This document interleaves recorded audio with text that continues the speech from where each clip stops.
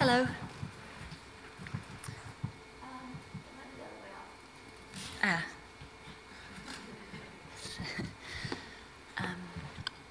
In the weeks around midsummer in the Orkney Islands at the north of Scotland, the sky never gets completely dark, it just dims.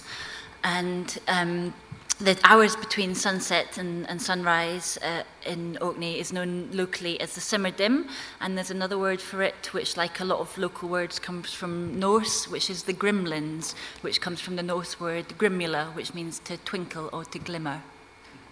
I took this photo on my phone because I was lucky enough to be out driving the islands in these hours for 2 summers because of an unusual job that I had. I came from Orkney. I was born there and grew up there on a sheep farm, although my parents are from England, which is why I don't have a strong Orcadian accent. I left home and for more than a decade lived south, as we call anywhere that's not Orkney, including here in London. But my kind of once promising future had taken the well-worn and rather lonely trajectory of problem drinking, of alcoholism. And after kind of repeated attempts to control or stop my drinking, I actually ended up admitting myself to a rehab treatment program. And when I ended this after 3 months, I'd quit my job to go into treatment, and then not only was I quite shaky and newly sober, I was unemployed. So I went back home to Orkney for what were quite practical reasons, because I didn't have a job or much money. Now, the first year of my sobriety was tough. I was wanting to drink a lot, and I was frustrated for those reasons, and also at finding myself what I saw as washed up back in Orkney. But a real turning point came for me at about exactly a year sober when I kind of on a whim applied for a job and rather unexpectedly found myself becoming the RSPB's Corncrake officer or Corncrake wife. Ooh, upside down. This is a corncrake, and I want to play you something.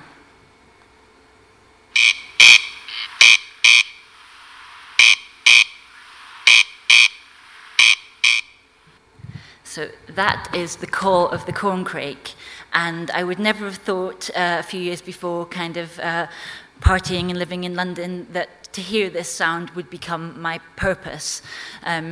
You might agree that the call is a bit onomatopoeic of the corncrake's Latin name, which is crex crex.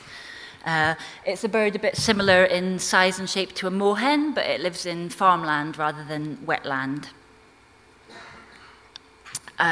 The bird was once found across the whole of the UK, but its numbers have dramatically declined in the 20th century, and now it's really only found in the Western Isles and Orkney here. It's on the red list of endangered species, and there are just about 1,000 birds left in this country.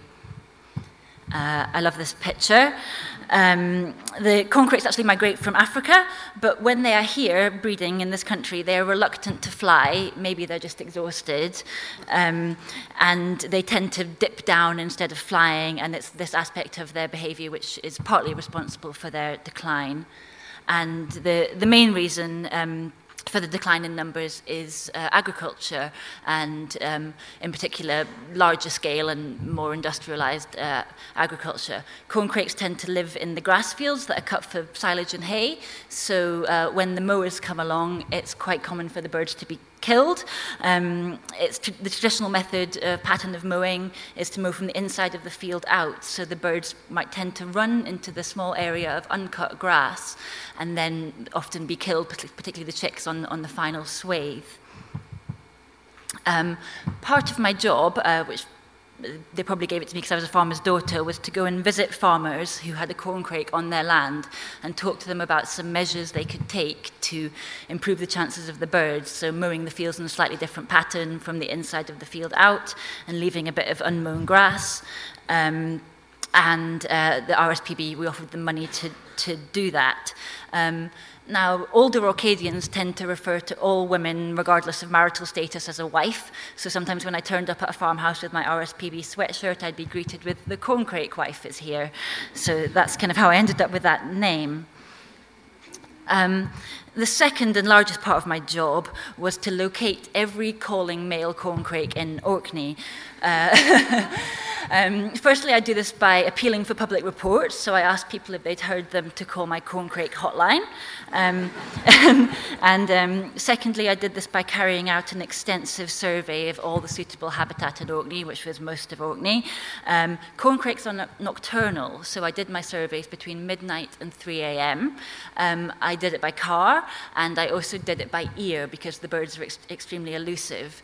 So I'd drive, wind my windows down, listen for 2 minutes, drive 500 meters more, listen for 2 minutes, and continue like that on every night it wasn't raining for 2 months.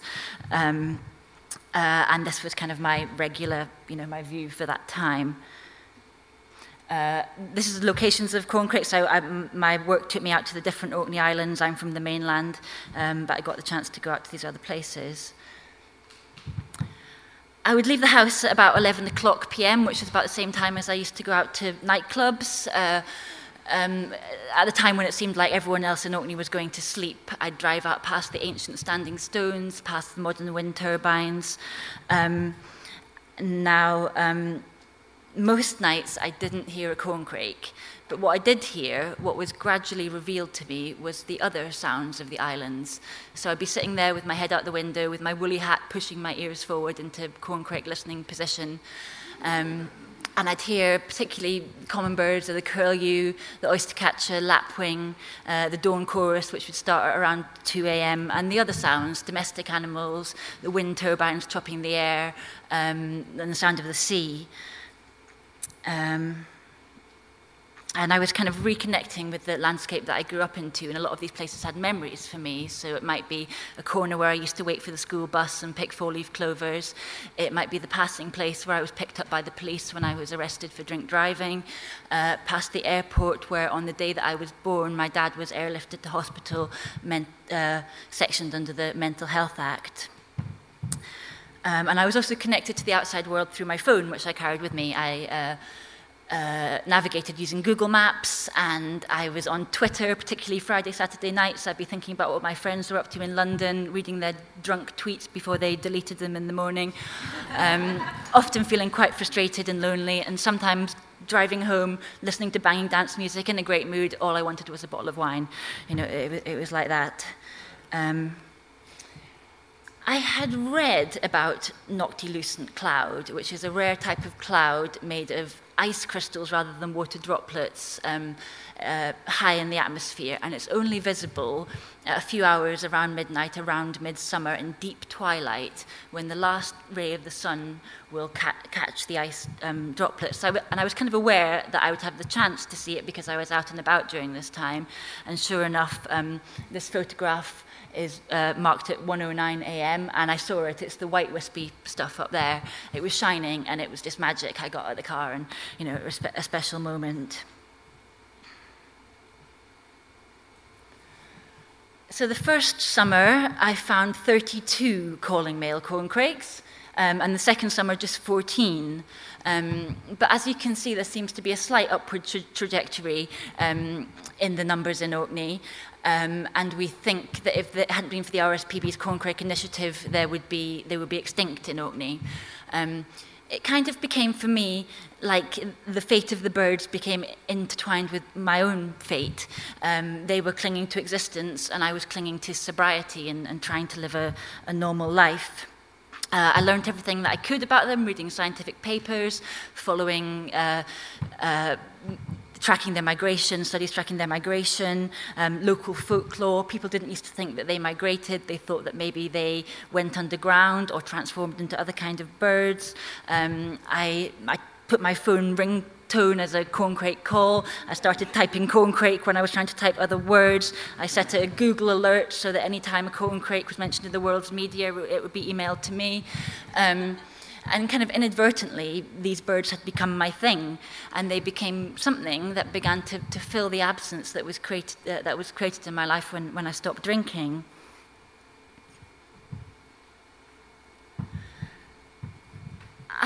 Before I started researching about it more, I had my own conception about my drinking, in that it had been almost like whatever breaks I did have with regard to my drinking had been so worn down that they were never going to be repaired, and that the only way for me to deal with this is to not drink at all, not take the first drink, as they say in AA. And I actually found, as I started reading, that actually a lot of medical professionals, psychologists, neurologists kind of agree with this. For those of us that are susceptible to addiction, and it's complicated reasons why, it could be due to genetics or childhood incidents, when you start using the addictive substance, it soon becomes the default way of coping with life, and it kind of scores the neural pathways so deeply that indeed they will never be repaired, which firstly means that you're going to be susceptible for the rest of your life to relapse and other kinds of addiction. And secondly, it's just really hard to get out of that groove. The Corncrakes are just one chapter of my book, and they were just one chapter of my life, but they were a very important way in for me, for sort of beginning to learn and understand about the natural world through getting out, through knowledgeable colleagues. There were other things I began to learn about and be interested in, astronomy, in local myth and folklore, in snorkeling and seeing all sorts of weird and wonderful sea beasties, and particularly importantly for me, sea swimming, which has come to function in a lot of the same ways as alcohol used to.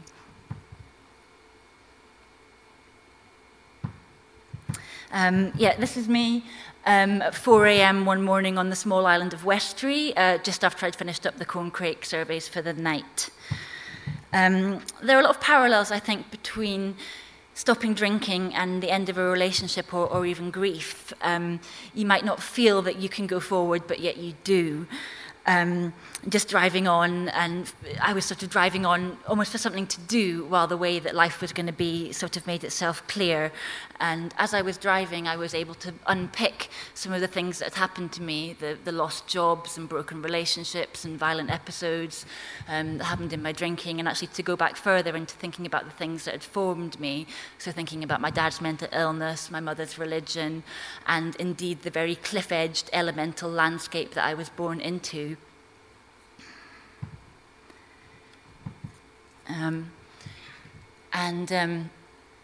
As I was driving these roads, and every time that I didn't take a drink when I felt like it, I was scoring new pathways.